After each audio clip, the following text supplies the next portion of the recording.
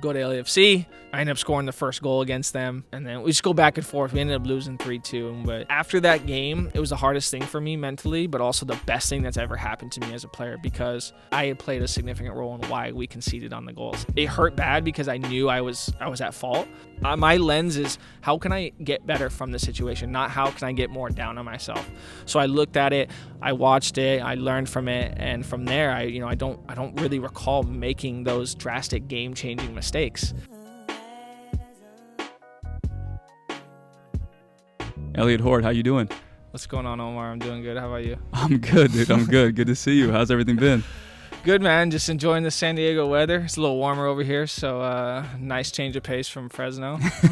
Yeah, if anybody who's watching this who would watch the Matt Sheldon podcast, you know that we were in the backyard, but we did it a little bit more intently to do it during the day. So we actually had some sun and not in the shadows like last time. So Coach of the Year, right? I mean, a lot of people maybe who haven't heard of you or like maybe known who you are. You played in the USL. You and I were at Davis together. So that is how we both know each other. But you had a nice little career in the USL. But now you're in coaching, Coach of the Year this season. How was that? Yeah, man. It was. I honestly wasn't expecting to get that award. It was a bit of a surprise. And last year I started as a head coach with a team called College of Sequoias, which is in Visalia, California. We're a junior college. I'm working with the women's program. So my first year, was hard. I came in late and just kind of trying to learn the ropes and assemble a team. And, we struggled quite a bit, but this season, some more experience, really having a chance to recruit helped a lot. And we were able to turn the season around, and it was a lot of fun, man. It was a project, and it was definitely challenging, but it was really cool to see how fast myself and the rest of the staff and the players, the hard work that we put in, really propelled us into the season. Yeah. So what kind of player are you looking for? So I know sometimes when we have people on, even myself as a goalkeeper coach, I have an eye for sometimes maybe players that play similar to me or see the game similar to me. And I feel like maybe as a head coach now, you played right back, right, for most of your pro career. Yeah, my pro career, I played right back, wing back, at times some outside mid, but, growing up, I was actually trained as like a center mid, sometimes the 6, but more of like an 8 or a 10. And then when I played college at UC Davis, the head coach, Dwayne, started putting me at right wing, and then he started putting me at right back, and I was so opposed, and I was so mad that he was doing it, but eventually credit to him, he saw it first, so it was pretty cool to see how it's just the transformation. You gotta, the one just takeaway from that is just being open-minded to... You adjust. Yeah, you have to adjust. Yeah, I mean, so you as a player, if I remember correctly, I mean, you're somebody who was very... I would say tactical, but somebody who understood the game a little bit. You recognize the spacing. You recognize where my touch needs to be taken so that I can, have a pass open for me here. Do you feel like you look for players who kind of see the game the same way that you do, or you've kind of evolved to say, look, this is what the team needs in this position. Let me just kind of adjust to that? Yeah, so what's unique about the junior college environment is, yeah, of course, you want players to fit a certain kind of, role and ability, but the reality of my environment, at least at the junior college level, is you're going to try to find the players that are just wanting to play. And yeah, I would love to have, those players that resemble a certain way, or can we need a midfielder? We lost a midfielder. It's like, really for us is like, who wants to play at the junior college level and who can actually contribute and be an impact player. So our environment's different than maybe like a 4-year level where you're having scholarships or you have ability to kind of really sell them on it. And there's obviously certain recruiting things that we're doing to bring players in, but ultimately our biggest challenge is making sure we're consistently bringing these players in and making sure girls want to play. So yeah, it's kind of a weird dynamic, but it's also unique in that way. Yeah. And before Davis, were you recruited heavily, you think? Before I went to Davis? Yeah, so at Davis I was. I mean, there was interest. I know Cal Poly was really interested. UNLV, UW had some interest. The one that I was kind of shocked by was Georgetown. They actually had seen me in a game at a showcase, and the coach loved me. It's just at the time... my grades were fine. It was above like 3.0, and my SAT, I think the SAT score, they wanted it higher. And, I just, in high school, I wouldn't say I was a bad student, but I definitely wasn't, I think the Georgetown, the honorary, honor roll, whatever it is. So I I think that one slipped through the crack. But yeah, I mean, there was definitely interest from teams. I wasn't heavily scouted, and I was very proactive in my recruiting process. It wasn't like they were just trying to reach out to me. Like you have to be proactive in that process. Yeah, were you looking at teams that or schools that fit your style of play? Because I feel like the conversation nowadays where we see young players, me mainly from the goalkeeping side, we get players who say, look, I want to go to this school and I want to compete for the position. And sometimes they look at a goalkeeper who maybe in the national team pool who's a sophomore, and you look at it and you say, look, yeah, do you want to go there? Is the training good? Sure. Is the academics good? Sure. But if you want to play, that maybe might not be the best position for you to go and sit for 2 years. But for you, were you even considering like, yeah, maybe I need to go to a school that I could play more or that fits my style? Yeah, I really wasn't looking at the style. I think it was more, for me, it was like who was really showing interest, like who really wanted me. And at the end of the day, as a player, you always feel good about people wanting you, right? And so for me, that was a key thing. Davis showed a ton of interest. He really liked me. The visit was great, and I had done some other visits and there was interest there, but it really seemed like they were really invested in me and wanted me. So for me, that was a selling point. Went to the campus. It was just a whole different environment I've never seen in my life. And, it's crazy. As in high school, I didn't even know like the value and the kind of, I guess, perception of the UC system. Yeah. And I was telling someone like, oh yeah, I'm going to UC Davis. They're like, you're going to UC Davis? Like, I was like, what are your grades? I'm like, yeah, they're fine. It's like, dude, you're going to like a really, really hard school. I was like, really? And then I got there and I was like, oh man, I am. It's fun. Do you remember like the recruiting process? I'll tell you mine. So I haven't told this story at all really, or like remember it really too fondly, or look back on it fondly. It was a tough recruiting process, but early on I was looked at by like Stanford, UCLA, but I remember I got I got like my first like packages in the mail or like letters in the mail, and my coach sat me down in high school, was like, hey, UCLA just reached out, and I was like, oh, this is amazing. Talked to one of my teammates, I got the same exact letter, and it was just like changing the name, and it was the exact same text. So right away you're just like, shit, that's not what I expected. I thought I was actually being recruited by these guys heavily. Right. And then obviously I was playing with the Galaxy Academy, so I had that set up going, and there was people who were telling me, oh, like this school's interested in you, they want to come see you at a showcase. And I had kind of messed up, I think it was the time, messed up my shoulder. So I was pushed, like probably it was, let's say September, and we had the showcase around December. So I was like mid-September, so about a month and a half to get back into it.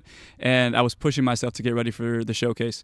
And I got back a few days before that, and physically I was out of shape, but I was like, you know what, these guys are coming to see me, it's going to be exciting, it's going to be amazing. But then I think within that process, you start trying things that aren't within your character as a player, or you start doing things that you want to put it on camera when the situation of the game is not really calling for that. And I remember playing in a game, and I was telling myself, look, any cross that comes in, whether it's in my 6-yard box, whether it's whatever it is, I'm going to expand my range. I'm going to come get it. Any shot that comes in, I'm going to do my best to make it theatrical, do as best as I can. Showtime, yeah. And it was that like trying to just for that moment and trying to do something spectacular that really screwed me up and created more obstacles for me. And I remember there's a cross that came in, and it was going to the far post, and we just saw with Lloris today, it was like going to the far post, clearly going out of bounds, and I like ran it all the way down. The entire team was already almost jogging back to their side, and I like tapped it and I put it out for a corner, and I'm like on the ground getting up, and I look at my mom and my dad who were sitting there watching like, what are you doing? And I got up and I'm like, bro, I'm a superstar and all that. And then so we're up like 4-0, and then second half, I kid you not, the other team, it was IMG Academy, but they weren't very good. The guy got the ball, he turned at midfield, and I'm like, oh shit, I am 25 yards, 30 yards off my goal.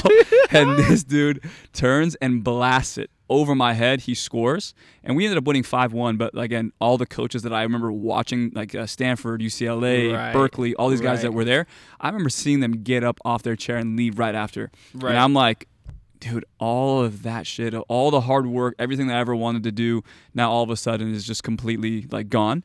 And so after that, I had, I think, only UC Irvine, who was like kind of, they were considering me, they were a little interested, but nothing too crazy. And then UC Irvine, I remember I called them and I said, hey, can I come in to, meet the coach? I go in to meet the coach, I sit down with him. First thing he says is like, I see my name on the board, and I'm like number 3 on the goalkeeper like depth chart of like who they want to get. Uh-huh. And he was like, Omar, look, we like you, but we just think you're too soft. And I was like, what does that mean?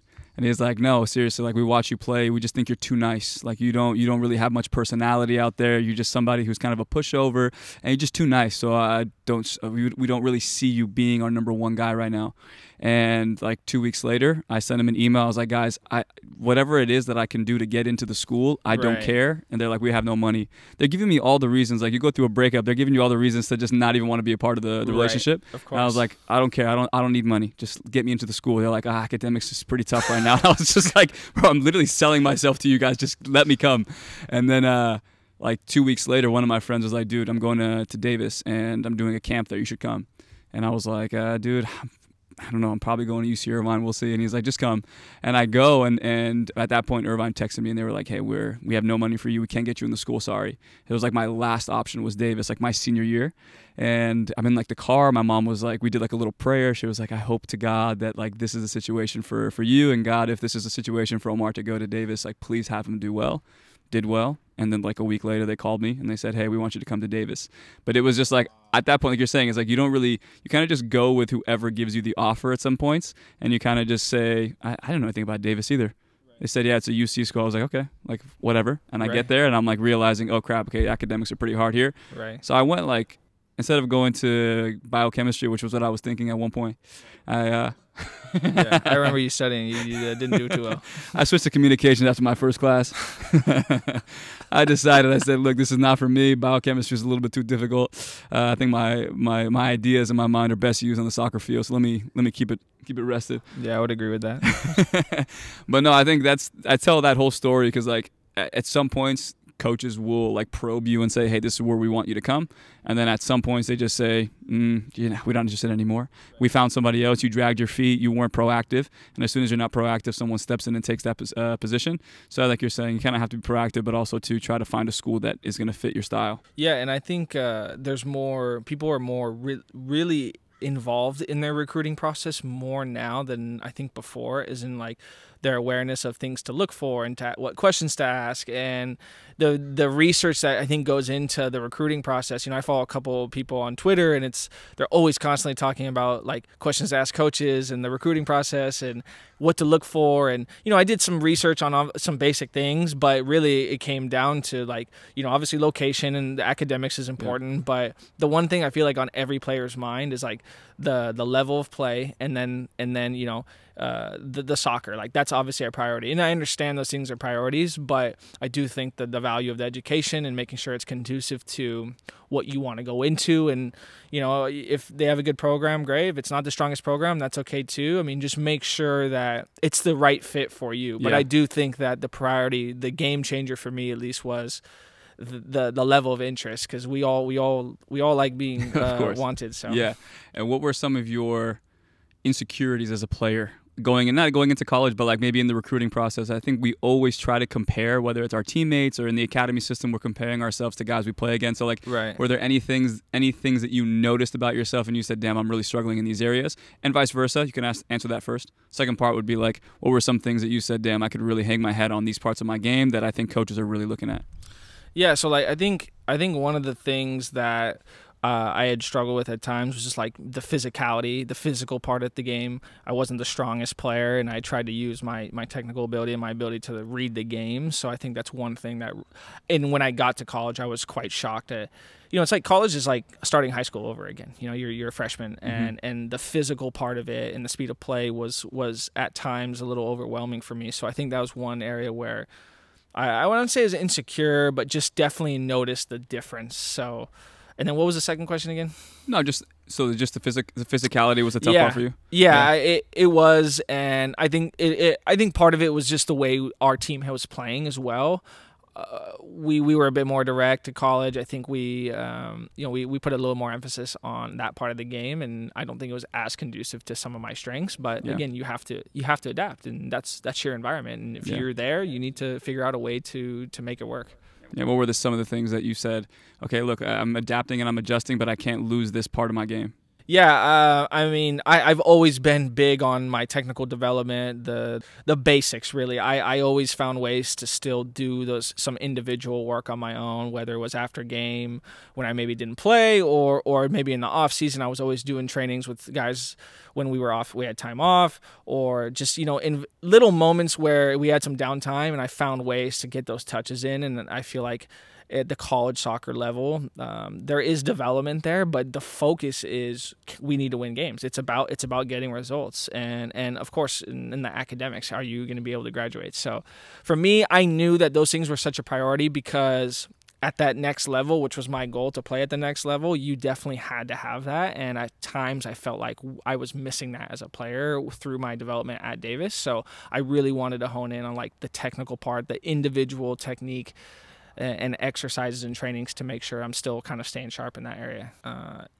My plan was, I would say my first 2 years, almost the 3 years as well. My freshman and sophomore year, I wasn't playing as consistent as I wanted, and seeing other guys playing more really motivated me and saying, hey, if these guys are playing, they're getting experience. So for me, I was like, I got to do more. I got to do at least match what they're doing and need to do more in order to at least maintain what's going on. So for me, that was my approach, like mentally. But I've always been obsessed with like improvement, whether it's on the soccer field or learning. Like when it came to school, that's where I really became passionate about like school and learning. I became super competitive by like my sophomore, junior year of college because I started seeing school and learning like soccer. And I realized people were as competitive as in the classroom as they were on the against my teammates or in a game. And for me, I treated school like soccer. So I was competing. I wanted to have the best grade. I want to get the highest grade on everything and so on. So for me, it was like, I've always been interested in learning and improvement. So I think that's been a unique kind of thing that's been part of my life. And it's always been it's been ingrained into me. So that's what I think helped me be successful throughout my career. What do you think some of the habits were that you had to form once you kind of had that realization? Yeah, I mean, just really prioritizing, like, what do I want? A habit for me was just making sure that I'm prioritizing the things that I want in my life. And for me at the time was obviously soccer and being successful in school. I knew at the time, I wanted to have relationships and do these social, as I got older, going out, deciding when to go out, and just balancing the extra things that are fun to do, but ultimately, I knew that it wasn't gonna be help me reach the goal as fast as I wanted to. So, I just knew that my time management and my priorities had to be a little bit realigned, and then that really helped me kind of shape my path, my foundation. Yeah, and I remember even like the nutrition side of things, like you were always going to the nutritionist and saying, look, this is what I'm eating. This is the food that they have at like the dining commons. Yeah. What can I take from there, and how can I fit it into my nutrition? Do you think still like nowadays players are overlooking the nutrition side? I think what's good about the nutrition is there's so much. I think there's more platforms and awareness to the benefits of nutrition and ways to get information. So like obviously on TikTok, you can go to Instagram, Twitter. I mean, there's so many different avenues and ways. And not only that, just the simplicity of accessing the information is there. Whereas I think before is a little bit harder to. So I do think these things are becoming more accessible, but also people understand the value in that. And as a player, I always wanted to have like the things that I can control. I always wanted to be like above everyone. So my nutrition, I always pride myself on fitness. I was always the top. I won almost, at least when I played professionally, I won almost all of them. I lost one fitness test, and the guy was insane. But I'm telling you, you should be wearing sleeves right now. We were looking, man. We haven't seen you in a while. They should wear short sleeves. All of our friends are here are watching. Yeah. We saw the guns underneath there, so I think we'd see the nutrition and the fitness has been continuous after your career. Yeah, well, after watching Armando on the podcast, really inspired me. So. I know. Again, the cameras you can't see. Armando's right there behind the camera celebrating. It is a Davis reunion. We are back. Matt Sheldon could not make the trip. We did not invite him, but it's okay. It's okay. We had to make some tough cuts for the group. But yeah, I think that's like you're saying, it's so accessible. A lot of people can find it out there, but it's just finding a way to, I guess, maybe change your perspectives. We all want it. And I remember reading a quote that it hit home for me. It was like, we all can get onto the field. We can all play extremely hard in the competitive nature of playing against people who want it as bad as you. We can all rise up to that level in that moment. But it's the stuff off the field that you don't take care of, whether it's nutrition, whether it's preparation, whether it's hydration, all the things that are going to be in like the 90th minute that separates you. So you feel like that was probably something like a cornerstone of your game. Yeah, no, definitely. And you have to, I mean, this is your goal, if you want to play at that high level, you want to play at the professional level, like, why not? Like, there's no reason not to do those things. And when you do those things, you'll see it. I mean, when I was playing with teammates, like, there was guys that were similar to me who were interested in being consistent about their diet, and there's guys that were as serious, and you could tell. I mean, you can just see it in training and games.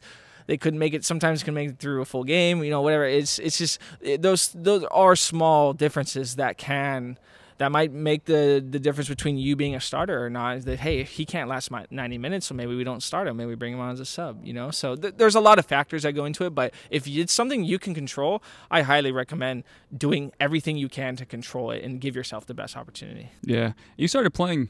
You played pretty consistently, and maybe not the starter all the time at Davis, but you played a decent amount consistently. What was like you said, recognizing, hey, I'm not starting, I'm not playing, but still I need to get the same amount of fitness and not take those moments of not playing as like I can relax and stuff like that. You were still getting the work after the games and stuff. So what were those moments like? Was someone whispering in your ear, hey, stay fit just in case, or was that more internal? Yeah, it was a bit of both. I'd say mostly internal, but my parents were always super supportive of everything, and they just told me you got to keep working, you got to keep pushing. But for me, it was that internal. I think some players have a hard time channeling their frustration into positive energy, and for me, I wanted to use that frustration as fuel. So, I remember a game. It was a UCLA game, and we played a home game, and we beat them, and I don't remember what exactly happened, but I remember the head coach had told me something that I was going to play, or I don't know. It seemed like there was, I don't know if it was a personal thing at the time or whatever, but I know I didn't play, and it hurt so bad because I just saw obviously us winning, and then it was like the most fans I think we've ever had at a game. And I didn't just do this after UCLA, but just this game in particular stood out to me. But after every game, I wouldn't play a lot. I would go to Howard Field, and I would go and run. And I would just start doing a workout. Like I tried to do sprints that replicated the game, because my thought process was, the guy in front of me just played a full game. His fitness increased and mine didn't. So I was like, I got to get better. I got to at least maintain that. So, and the same thing was playing professionally.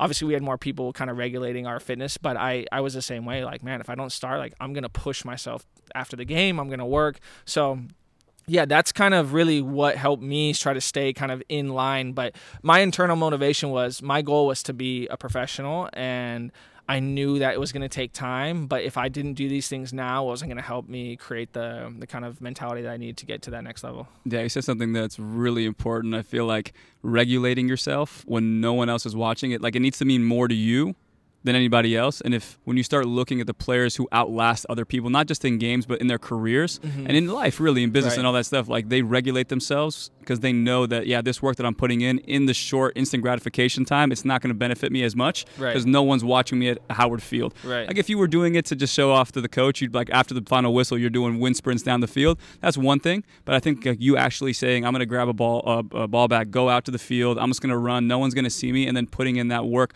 regulating yourself in that sense, I feel like those small marginal gains at the end of the day will start to add up and add up and add up, whether in life or throughout the season. Right. Yeah. What about you? I know you had a really interesting journey into the position of goalkeeper and some injuries, but, like, was there a time when you weren't obviously playing, just were you struggling mentally, or, like, what were the things that worked for you to overcome some doubts? Or the worst part is I've always been a starter. So, like, that was for me, even like my freshman year, I came in and it was like captain's practice and I broke my wrist. So I mentally already checked out. I said, okay, I'm not going to play this year. I'm in a redshirt. So right away, it was kind of just like, okay, I can take some time off. I've always been that kind of guy, unfortunately, when I was younger, of like, oh, I worked extremely hard. That means I can eat whatever meal I want. Right. You've earned it. Yeah, I've earned it. It's really what it was. Like, okay, we just finished Ramadan, or like I just fasted all day. Now I'm going to go crazy with this food. Like, that's just how I was. I wanted that, like, reminder that, okay, you can work hard tomorrow, but you're going to get that reward at the end of the day.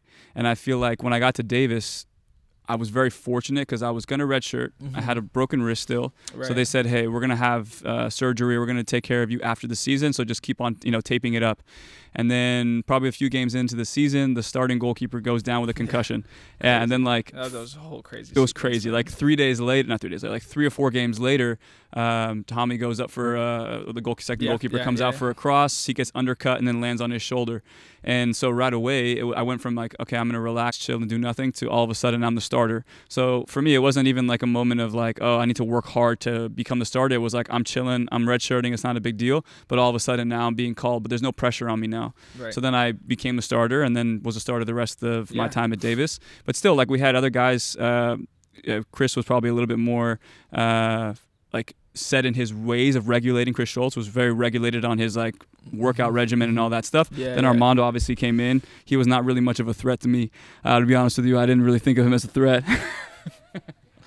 He did some good showtime though. He did some good showtime. He was the guy in training that you just go, oh my God, this guy's gonna win every single game because he was just so competitive. But no, I'm just kidding, Mondo. I love you. He's actually hell of a forward. He is a great forward. But no, to kind of full circle answer your question, I think that there was still a lot of things for me that didn't necessarily, like I wasn't punished for not doing those things. But then obviously,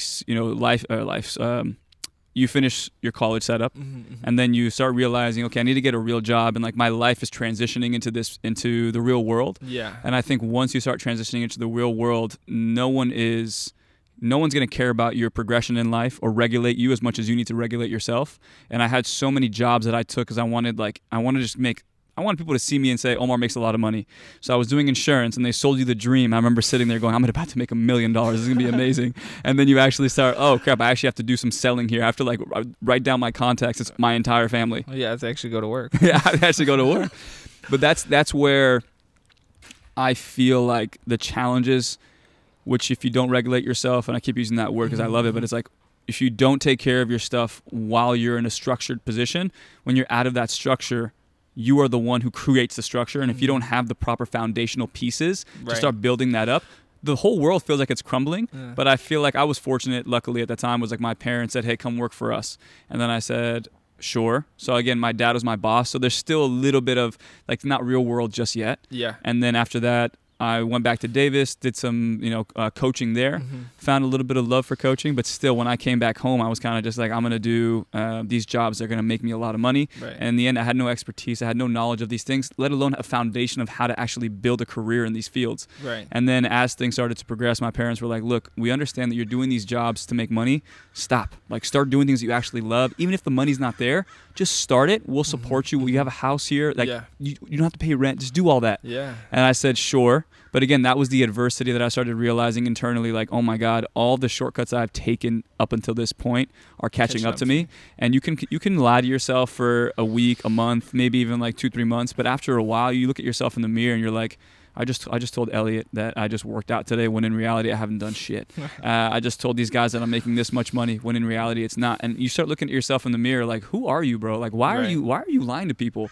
And eventually that catches up to you and you have to sit down and say, look, I need to create a system that is going to make me happy. It's not going to be perfect right away, but like start building the habits and characteristics that I want. And still, like I wasn't perfect, but you start figuring things out and layering parts of your personality, start improving. Right. And you say, look, maybe I'm not somebody who likes to go to the gym very often, but maybe I go for 10, 15 minutes, start on the treadmill and then see what happens. And I think that is where I started realizing, let me just dip my foot in a little bit and it won't be as scary or as threatening as I thought it was going to be. Right. And then you start realizing, oh my God, I belong here. Oh my God, I can actually do these things. And I feel like through Pro GK and everything, I found something that I love.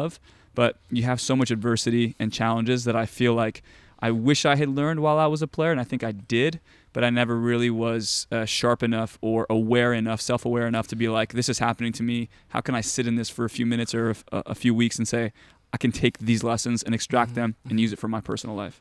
Yeah, so it kind of sounds like obviously your lessons maybe came a little bit later than mine at times. Like, I think mine may have come earlier in college or maybe even before, but obviously I think everyone's on their unique path and the timing of things happen in a unique way. But do you wish maybe that you weren't thrown into it right away at Davis and that you maybe had those challenges earlier on? Like, yeah, I think I read a quote from Steve Jobs, and he says, like, as you go through life, you can't really connect the dots. It's only when you look back that you start to connect the dots. Right. And I feel, to answer your question, I felt that as I looked back, I probably needed a little bit more adversity and a little bit more of just somebody getting into my face. And I had people like that. I'm not saying I didn't, but I think just saying, hey, you're not going to play this week because this guy has outplayed you, and just constant reminders of that, I think that would have been great.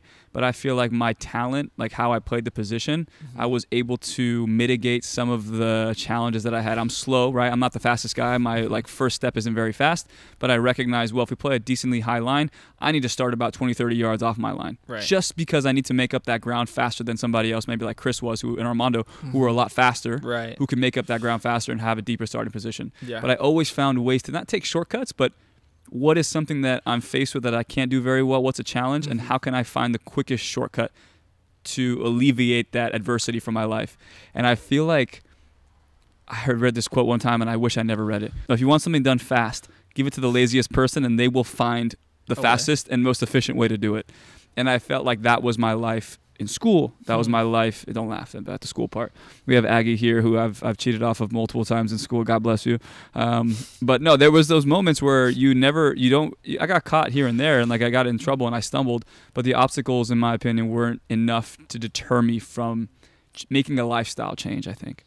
Yeah, it wasn't maybe severe enough, or maybe just at the time you weren't obviously maybe emotionally ready to make that change. And no, I think the thing is that like you spend the most time with yourself, right? So if you can fool yourself and continue to tell yourself life is good, we're chilling, we're by the skin of our teeth, we're making it, then you can just say you can get by as long as you want. But then eventually, when like you're not the only person that you are responsible for, it's like more of like, look, I'm a part of this team, I'm working for this company, and if I don't carry my share, I'm bringing the whole team down with me. Right. And those were the things I think that I didn't take personally even as a player, because I was like, we're still getting some results here and there, so like the things that I'm doing off the field haven't really affected the team that much, and I'm just doing just enough to be seen as someone who's like providing to the team where I can continue keeping my starting position. So I think if I look back, I wish there maybe was something that, not catastrophic, but something that happened to me that made me go, shit, man, I wish I would do this a little bit differently. But look, catastrophic, there's injuries, right? There's some that like last a few weeks, some that last a year. Yeah. I remember going into your senior year, I had I think it was a knee injury, maybe junior year, and then groin too, no? Knee was, junior year was the groin, and then the knee was my senior year. Yeah, and the groin was a weird one, and we'd been trying to figure it out for like almost 2 months, and I went to see this chiropractor. Shout out Conti for the recommendation. Told me this guy's a guru, he was, and went there, and he's like, oh, like, yeah, this is easy. I was like, you just had a spasm or something. You just needed to be like released. And he just did an adjustment, and he's like, oh yeah, go play. And I'm like, what? He's like, oh, try sprint right here. And I sprinted and I did some side shuffles, and I'm like, oh, I don't have any pain. He's like, yeah, you're fine. You go ahead. Yeah. He's like, I could have fixed this months ago. Like, oh my God. I remember going out to Howard Field and playing kick the ball. I couldn't believe it. I was just like crying while I was running around. But, and then my knee, I know I got into a 50-50 challenge with a player in training, and I don't know, it was my knee wasn't locked enough or whatever, and I kind of sprained my MCL. So that was tough, and I'd come back with maybe 2 or 3 games. And I think that also really, again, motivated me to really want to keep pushing. And like, I'd been out, I missed a good chunk of my senior season, and it was hard. It was really tough, emotionally. But again, I knew I was good enough to play at a higher level. Didn't know how high, but I knew that there was something there that I could do, and I just had to really stick with it. What were some of the struggles? Was it just like, I want to get back as quickly as possible? Did you feel like a piece of your identity was gone? Because it was the senior year, and like you had played already, so it wasn't like you could have a medical red shirt or anything. Yeah, I think, I just think that I had given so much to the sport, and not being able to play that last part of your potential season. And I knew that, it was really just, I've never, any injury I've had, I've never been one to like think about like rushing it. I've always been someone who and I advocate this to all players to say, like, follow the process. Listen to the trainers, listen to the PT, listen to the experts. I'm not a medical expert. If some trainer who has knowledge in these areas and these things, like, I'm going to most likely listen to them and being patient. Like, you have to be patient. The last thing I've ever wanted to, because the way I look at it was, if I listen to the people that are experts in obviously physical therapy, medical doctors, recovery, etc., if I listen to them and I get hurt again, or if something happens, at least I knew internally that I had followed what was recommended. But if I always like, oh, come back faster, or be doing extra stuff on the side, whatever that I'm not supposed to be doing, it's like you're the only one to blame. Yeah. So I try to minimize the stress and really just say, look, if I follow what I should do, and if I do get hurt again or something, then that was meant to happen for whatever reason.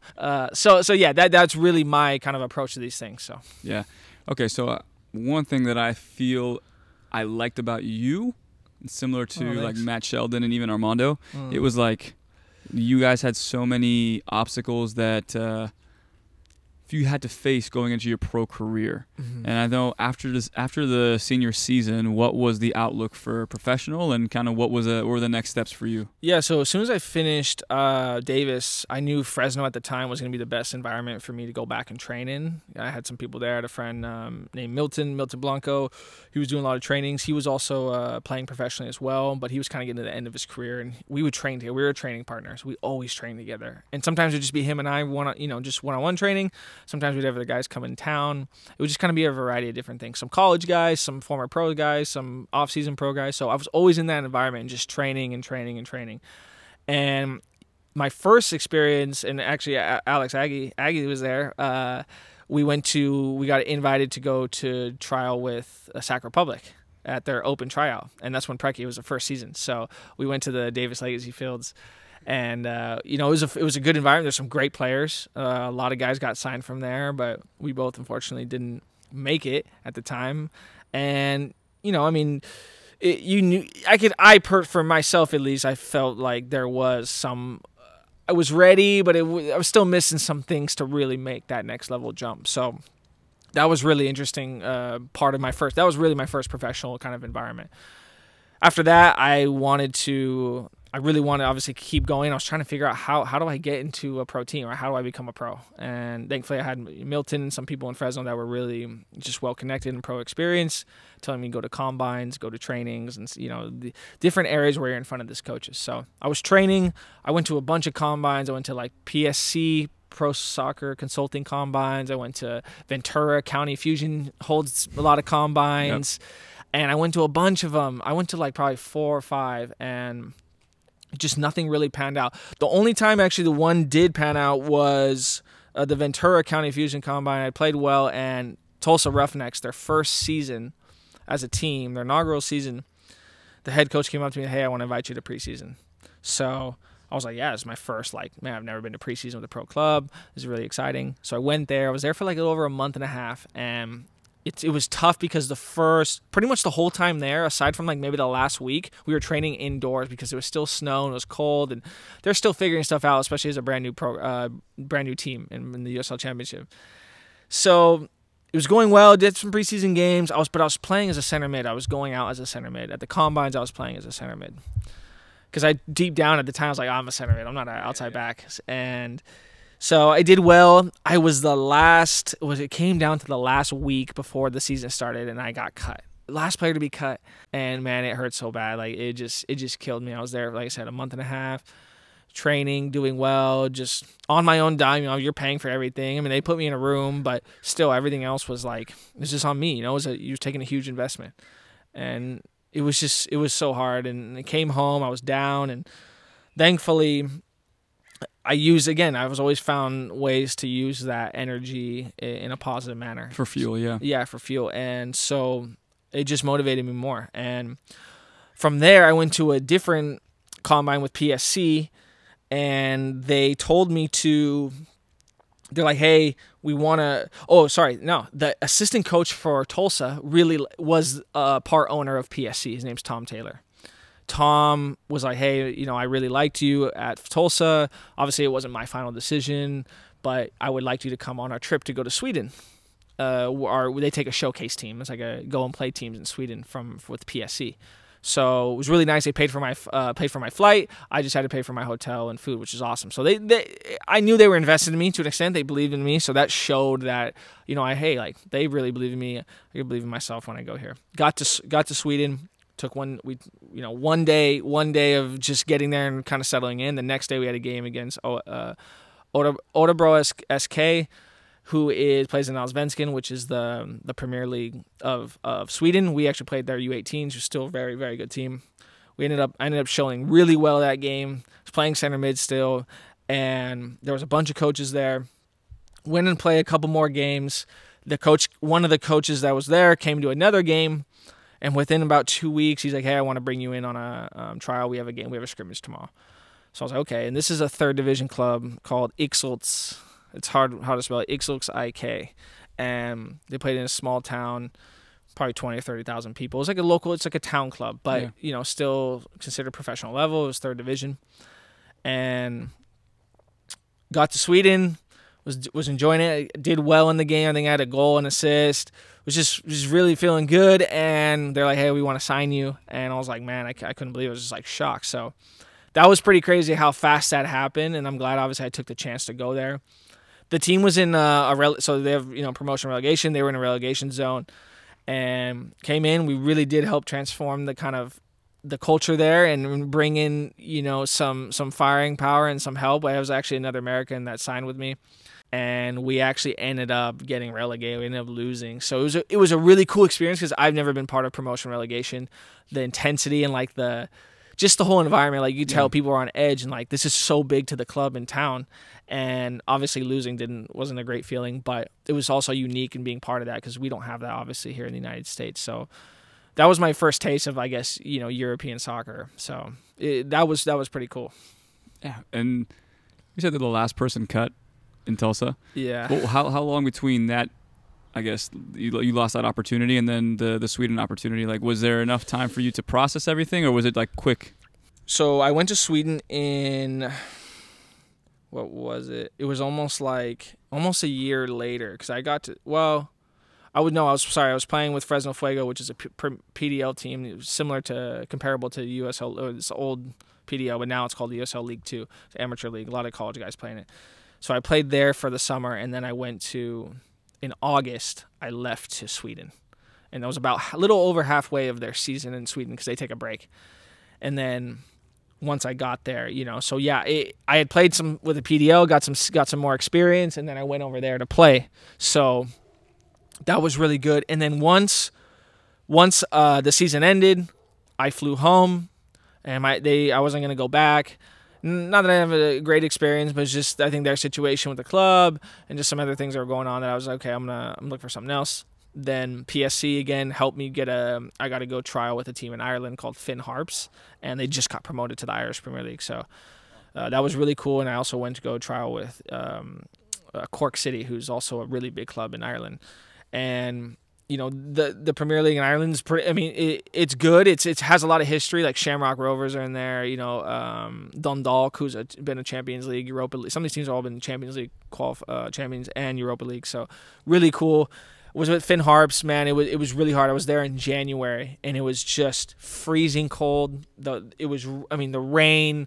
It was just a different environment. And the town I was in was it's called Ballybuffon.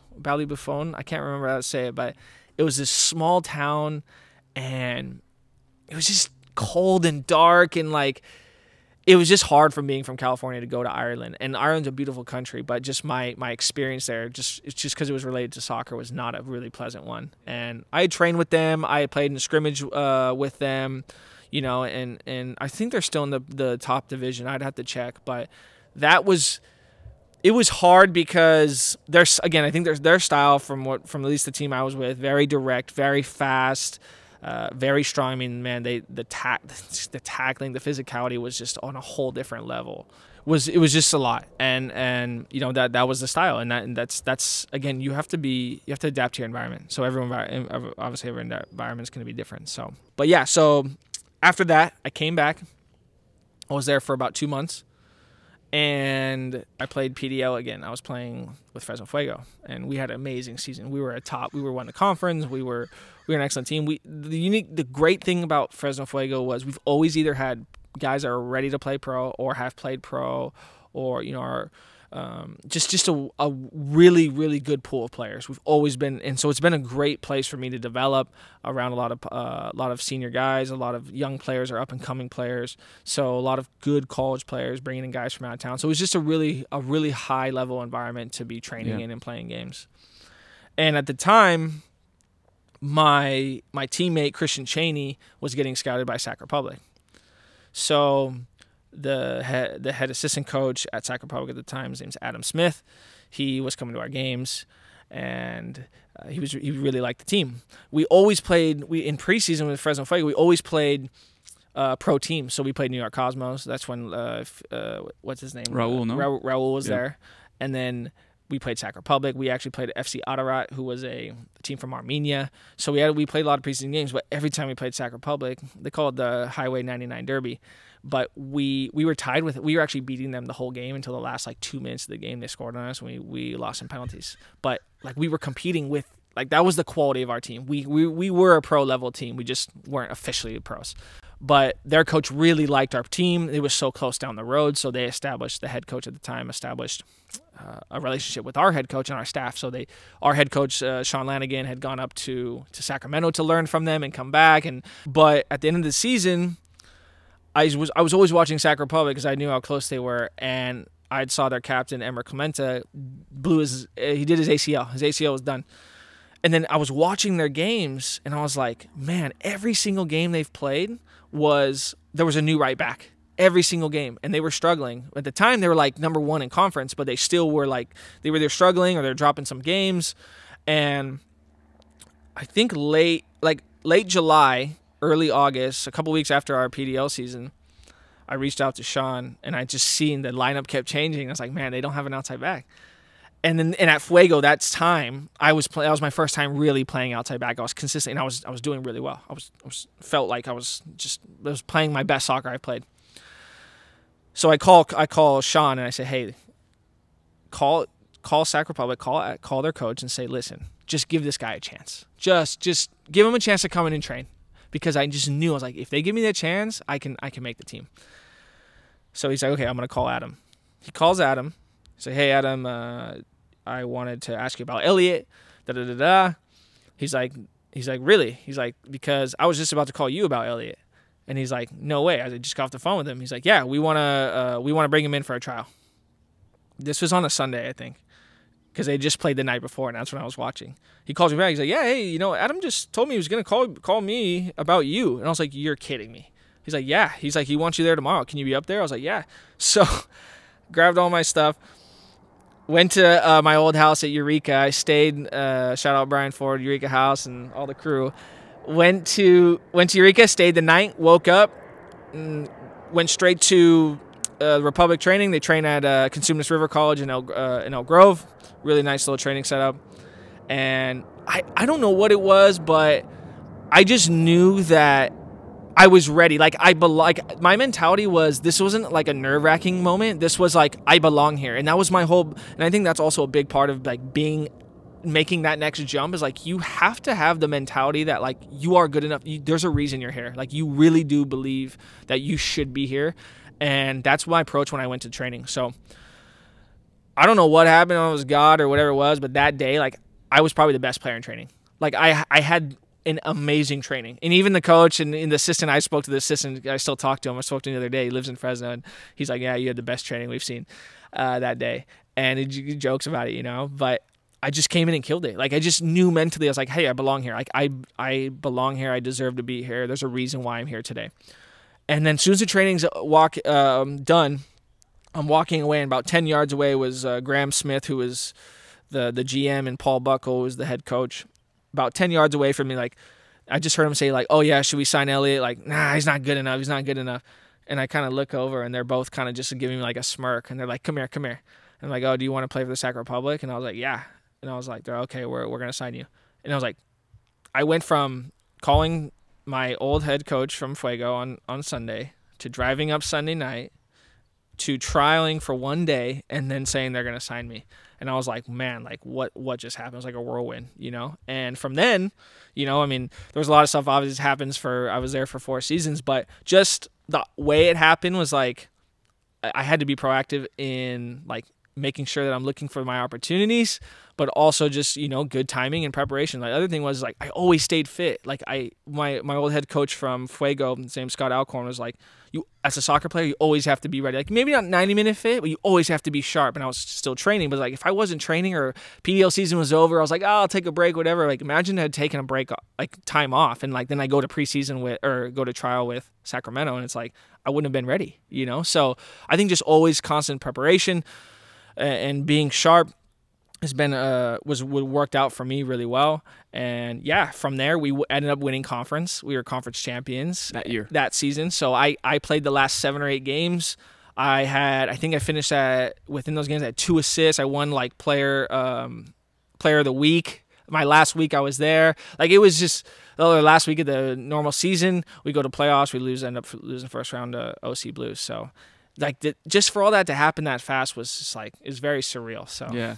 What was I mean, you guys got relegated obviously in Sweden. What was your mentality like once that was done? I mean, did you feel like your ego took a hit of like I'm playing with top club in Sweden and Europe, now I'm coming back here playing PDL? Like what were your emotions? Kind of did you handle that well? Yeah, I mean the level was comparable to PDL. I would say maybe a little bit higher. Just a different game though. The emphasis on certain parts of the game were different. I think the Swedish league was a little like slower play, but very more methodical and tactical, and also just the culture and personality there is a little bit like calmer and not as like sometimes intense. Yeah. So I think that had to play a part of it. But no, my mentality was like, man, like okay, I have this good experience. I got some stuff on my resume. Maybe this can help me do well in PDL, and then go from there to my kind of like, you know, catapult myself into that next position. So I've never been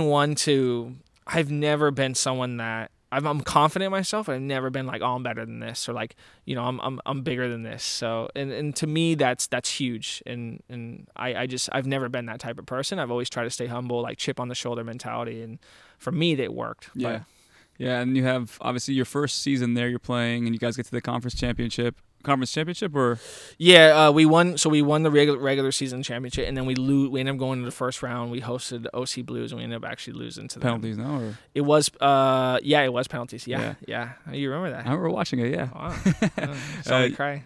That was rough. But you go into the next season. What were the I guess your expectations? Were you like, okay, I'm a starter now, or did you say, look, it's brand new, start from scratch, we gotta fight for this position again? Yeah, it was always been that like I gotta go in, I gotta work, like I gotta be ready, like because I don't know who they're bringing in, I don't know what they're thinking.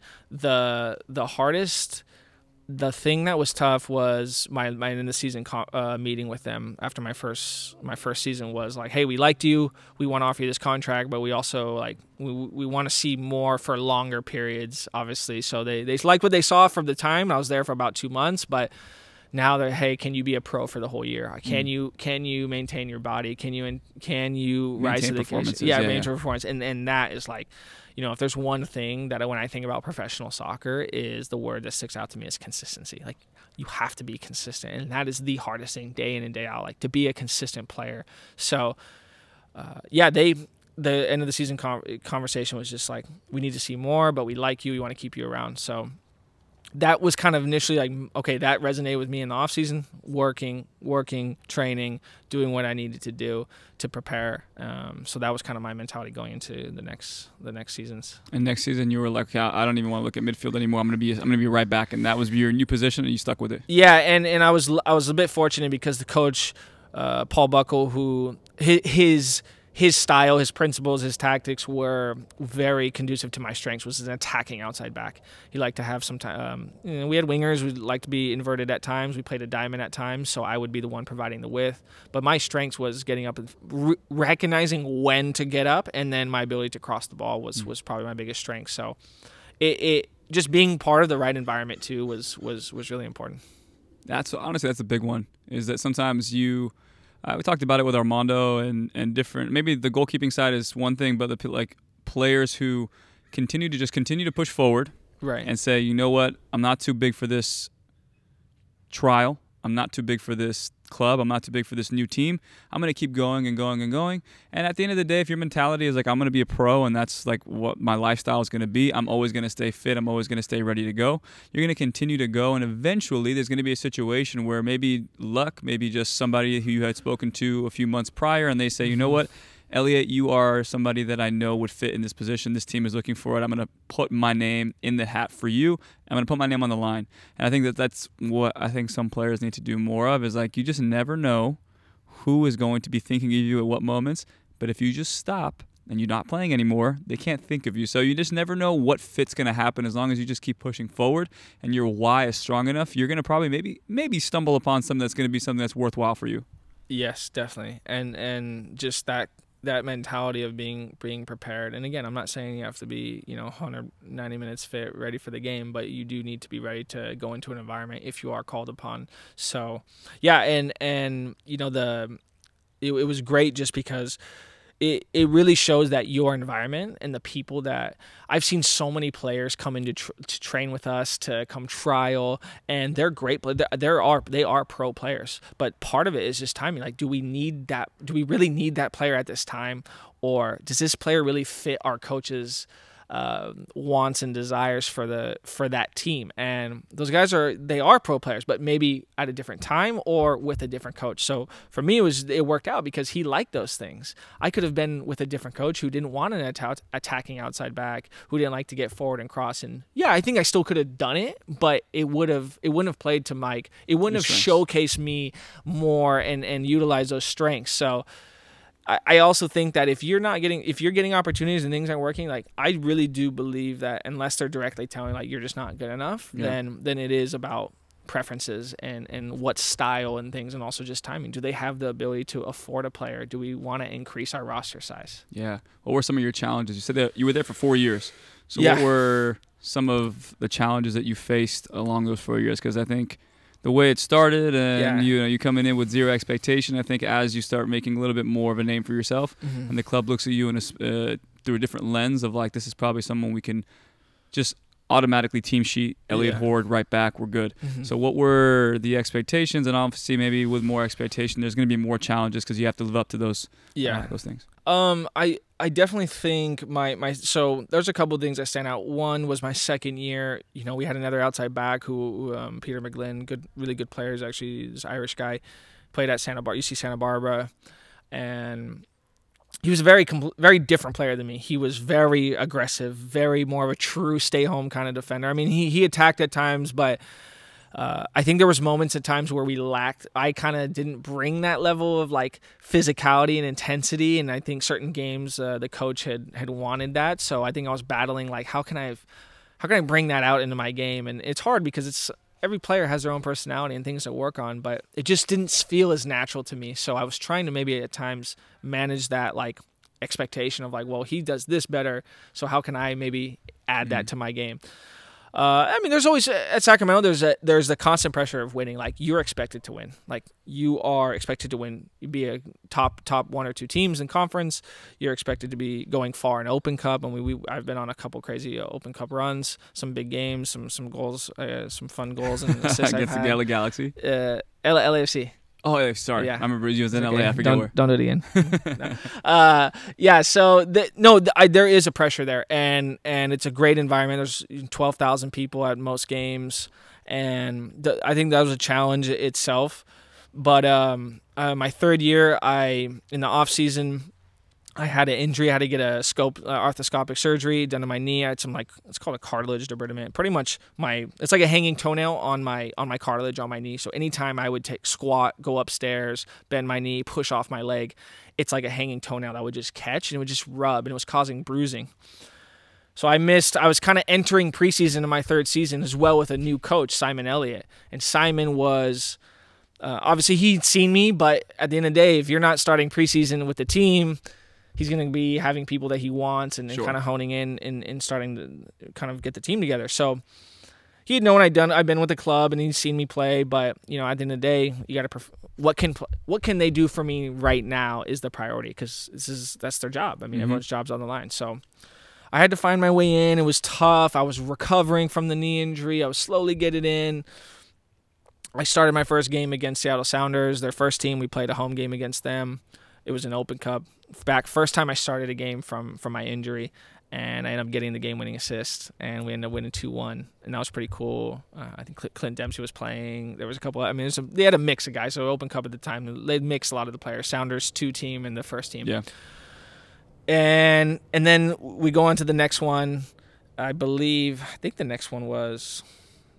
Yeah, it was LAFC, I think. This is my third season. And go to LAFC, and we ended up I ended up scoring the first goal against them, and then they score, and then we just go back and forth. We ended up losing 3-2, but it was actually after that game, it was the hardest point. It was the hardest thing for me mentally, but also the best thing that's ever happened to me as a player, because there was, I think, 2 of the goals we conceded. I was a big part. It wasn't the main reason, but I had played a significant role in why we conceded on the goals, and it taught me it taught me the lessons of the position, how valuable these fundamental things are, and it hurt bad because I knew I was at fault, but I also had learned the most from that, and that's what really. I could have taken it negatively and been hard on myself, and I was, but I also knew as again, back to my always learning. I always want, how can I get better? What can my lens is, how can I get better from the situation? Not how can I get more down on myself. So I looked at it, I watched it, I learned from it, and from there, I don't really recall making those drastic game-changing mistakes, but. Yeah, I mean, I think that was hard for me to just find that kind of mentality, a way to kind of see the scenario, and but again, I ended up finding a way to really make it into a positive. Yeah. So, I'm jealous, man. I feel anytime you've been faced with adversity, you find a way to change the perspective and make it more of a positive. And like you said earlier, make it something that you fuel yourself with. But I'm sure there's been moments that within the process of changing the perspective, whatever, a day, 2 days, a week, there is some dark times in there. Oh, 100%. I mean, I don't remember this specifically, but what I do remember is it's a constant conversation, internal conversation with yourself. And I do a lot of self-talk, visualization. I really I do have a lot of conversations with myself and thinking hey, I know I can be my biggest fan or my worst enemy. And that dialogue with yourself is so important. So I really focused on, trying to understand, be realistic about it. If you messed up, understand that was your reality. Or if a coach says something hey, Elliott, you're not ready to be a pro, okay, I'm not going to say, I asked them. I always ask why. What am I not doing enough? Or what did you see that was? I always ask feedback. I always, in my classes, if I didn't do well, okay, why didn't I do well? Always looking back and finding ways to say, okay, don't just point the finger at someone else. Take responsibility, because ultimately it's on you, and no one's going to care at the end of the day as much as you will. So I was man, how can I improve? How can I be a better player? How can I be a better person? So that was really, I really think that was a big part of how I was able to kind of overcome those situations. And then my 4th season, I don't know, it was the hardest time in my professional. It was my last year playing professionally, but had a great preseason. I had probably the best preseason. I was playing so well. I was getting amazing feedback from the staff. It was the same staff. So my first 2 years at Sacramento Republic was Paul Buckle and Adam Smith. As Paul Buckle, the head coach, Adam Smith was the assistant. And then my last 2 years was Simon Elliott as the head coach and Ben Ziemer as the assistant coach. But yeah, great preseason. Was playing well. I mean, just 4th year with the club. Feeling good. People, I know everyone. Fans know who you are. And our first game, I had a bad game. Really bad game. I don't know what it was. Something mentally at the time, I think. But it wasn't, it wasn't the worst game ever. It just wasn't a good game. But after that, so I don't know what it was, but the coach, Simon, we had a conversation the next day. And then from then, he just never really trusted you again. I don't think he trusted me. I really don't. And he put in other guys, and he gave me some other opportunities here and there, but not as a defender. He put me more at the outside, like a winger, and I was okay at it. But I think my strength, instead of the winger, when you get the ball as a winger, most people know like you're gonna be trying to go to goal, and like your run is more obvious to go to goal. And for me as outside back, the one thing that I felt like was my strength was my ability to recognize deceptiveness. Yes, exactly. Being deceptive and getting into space, kind of under the radar, and that's what I felt like helped me be successful in that part of my game. So I think as a winger, that's where I lacked that maybe urgency or just maybe creativity at times. I mean, so it was harder for me, but I was in and out of games that season, nothing crazy, some games here and there. I mean, I wasn't completely out of the situation, but we were that season we struggled the most we've ever have. Thankfully we still made playoffs, but we were the last place in playoffs. We were number 8. We've never done that as a club. And it was just a tough year. It was a tough year for the team. There was a lot of stress, a lot of, I think, you could just sense it from the staff, from the players. It was a tough environment. And that's a reality of pro sports. Like, you got to be able to manage those emotions and find ways to kind of de-stress and let those things go. But I remember like 3 months left in the season. I'd gone to a conversation with Simon. I said, hey, I'm trying to understand why am I playing? What do I need to do to get back in the starting line? Like, what are these players doing that are playing? Even though we've been either maybe some players are conceding goals on that side, or we've been losing, things aren't going well. Like, what do you see that is not getting me on the field? Why am I not getting a chance? And I don't really remember specifically what he said, but at the time, I don't think it was really a direct reason. I just knew that it came down to like, I don't really see you playing anymore for us this year. And I really don't, more or less, I don't really trust you in that position. So, and that's okay. I think I'm a little more direct about specifically why and what, but look, I mean, he's the head coach. He's going to say and do what he needs to do. And I have nothing against Simon for that. But I just said, okay, well, I want to go and I need to go play because I wasn't playing. My stock was dropping as a player. So I went to go on trial. I told my agent, said, hey, I want to go play somewhere. I got to go playing. My old coach from Paul Buckle from Sacramento Republic it's kind of like a GM in a way, kind of someone who was working at Hartford Athletic, plays in the Eastern Conference in the championship. So it was a newer team. Went to Hartford and played my last 2.5 months there.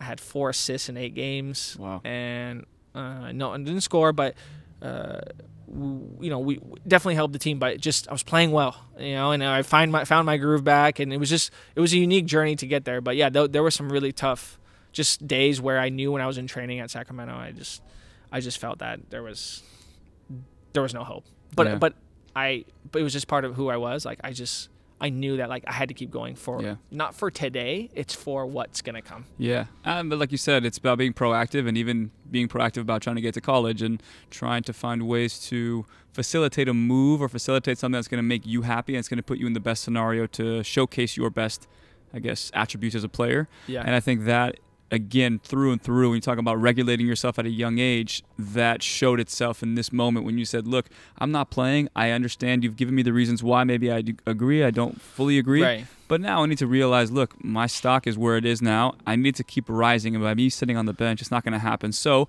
I need to create a scenario here. You told me I need to move. I need to go find something. Yeah. But again, it's that proactivist. I think there's so many players who just kind of say, you know what, sure, okay, I'm not playing. I'm going to keep working. And that's fine. But at a certain point, like you said, you kind of have to have those tough conversations to say, look, I'm going to bet on myself. I need to make this move. I need to go somewhere. Right. But I just feel like maybe it's just me and it's me talking, me personally, of like, okay, I'm not the starter. Okay, I'll keep working. But then sometimes it's just like work, it's just not going to get you there. You kind of maybe have to make a move. Yeah, you definitely need to have the ability to recognize the reality of the situation.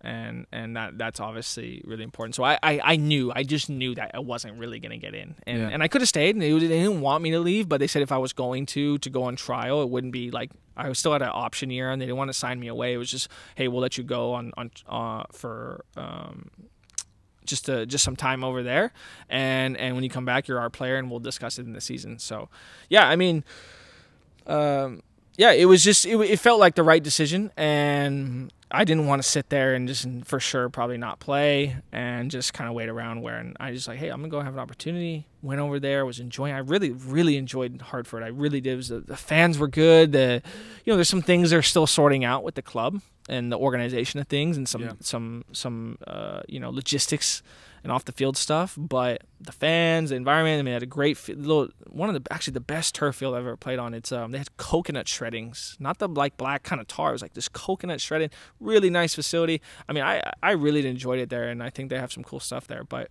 yeah, with as soon as Hartford, actually a crazy story about Hartford. I flew over there. I did a red-eye flight. I flew from Sacramento to Arizona. We got to Arizona like at 12 or something, 12 in the morning. Get on the flight in Arizona. We're close to halfway to Hartford, but we're not quite halfway. And there's this guy in the plane that's just drunk, like belligerently drunk and like trying to fight people. It was out of control. It was crazy. And I'm like, dude, are you serious, man? Like, this is ridiculous. So he wouldn't calm down. They're like, all right, we're turning the plane around. I'm like, oh my God. And the next morning, that day, we were playing against Peru. Not Peru. Who do we play against? We're playing a national team. They needed a game. It was crazy. It's just when you were still on SAC. Yeah. Well, this is when I was leaving to go on loan to Hartford. Got it. Well, I'm on the flight. We turn around, so we're delayed like an hour and a half. The police come on. They come and arrest this dude. They take him off. He's yelling. It's crazy. Then I'm like, oh my God, get me out of here. So. Like 3 in the then I'm like, okay, we finally go back to Hartford. I land at like 7:30 in the morning and I'm just completely exhausted. And I get there, I get some food, we're chilling. We go to the game. They're like, hey, like you do the warm up. You're not going to play. Just do the warm up. Okay, fine. Do the warm up, just hanging out. And it lasts 15 minutes, 10 minutes or so. They're like, hey, do you want to go in? I was just like, what am I going to say? No, what the hell? So I'm like, yeah, sure. Kid you not. The first play of the game, I make a run. My center mid gets the ball, turns kind of near half field, recognize that he's going to turn, so I'm making an overlapping run down the line. He gets the ball, sprays it out to me. I take a touch down the line, touch down the line toward right on the end line. I just kind of little dinker chip floater far post. The guy does a bicycle kick. We score. And I'm jogging back, and the coach comes over. His name is Jimmy Nielsen. Really good, really cool guy. He's the goalkeeper. Yeah. Jimmy Nielsen. SKC. Yeah, he's a player's coach. He's a good dude, man. I really like Jimmy. And he's like, what the hell? That was your first play. And then after the game, he's giving me stuff, like, he's just like, yeah, you keep that up, you're gonna do well. It's just funny little comments. So, but yeah. So It was crazy how it all happened. I just overnight in the flight and everything. So. Jeez. And after Hartford, you were done, or what was the scenario? You went back to SAC? Yeah, so after Hartford, Sacramento told me that Sacramento told me they weren't going to re-sign me. And I just, it was really hard for me. I obviously really invested in the community, in the people there, and I have a lot of emotions tied to the club, but I understood. I kind of knew it was coming, and they ended up firing the head coach. I believe. I think he was fired, and they had a new staff come in, and it was kind of a big change. I think reboot. Yeah.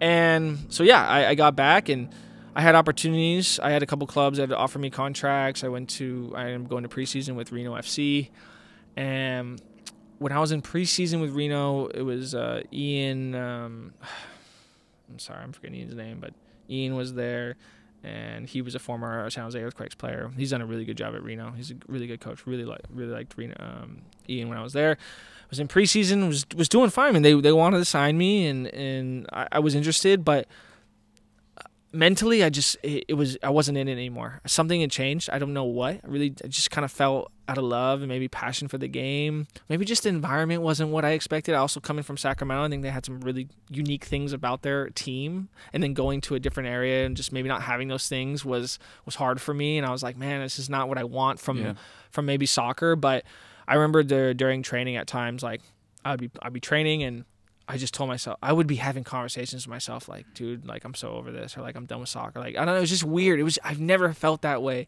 But I also deep down, I kind of felt like, hey, maybe this is time. It's okay. Like, yeah, it's just going to be hard, but I just knew, I think a lot of players go through this when they know it's time to move on. And I was totally okay with it. And I've been really happy about my journey as a player. And it was a little emotional for the first couple weeks and first couple months, but I just had felt that my time was soccer, and I really gave everything I could to soccer, and it was time for me to focus on other things. But looking back at it, I don't regret my decision, and I know the thing that I'm most proud of is every day I gave everything I possibly could, and I knew I tried to be the best pro I could and best teammate I could. And for me, that's the most thing that it's makes me happy as a person. It's gratifying. Yeah. Yeah. I think at the end of the day, it's creating a system where you're accountable to yourself. And if you can live a life that you've been accountable to yourself and you've shown up for yourself every single day, and you've created the habits and you've essentially cultivated this life that you want to live, and it sounds like you did, you can end that chapter of your life and say, you know what? I've learned the lessons. I can take these lessons to any part of my life that I want. I'm happy with how things went. Not because of maybe the situations that I was put in, but how you dealt with every situation. And you were the one that you always felt I was in control of my destiny. I was in control of me putting the best product on the field. And I think that is something that is really important. I think when you have that lacking in your life, you have a lot of regrets. And I think for me, when I retired, it was very similar to that of man, I have so many regrets because a lot of things I could have and should have controlled, I didn't. Right. And now I'm man, I'm learning all these lessons later in life, and I wish I would have just done this a little bit differently, and maybe I would have had a better outcome. But my input was never good enough.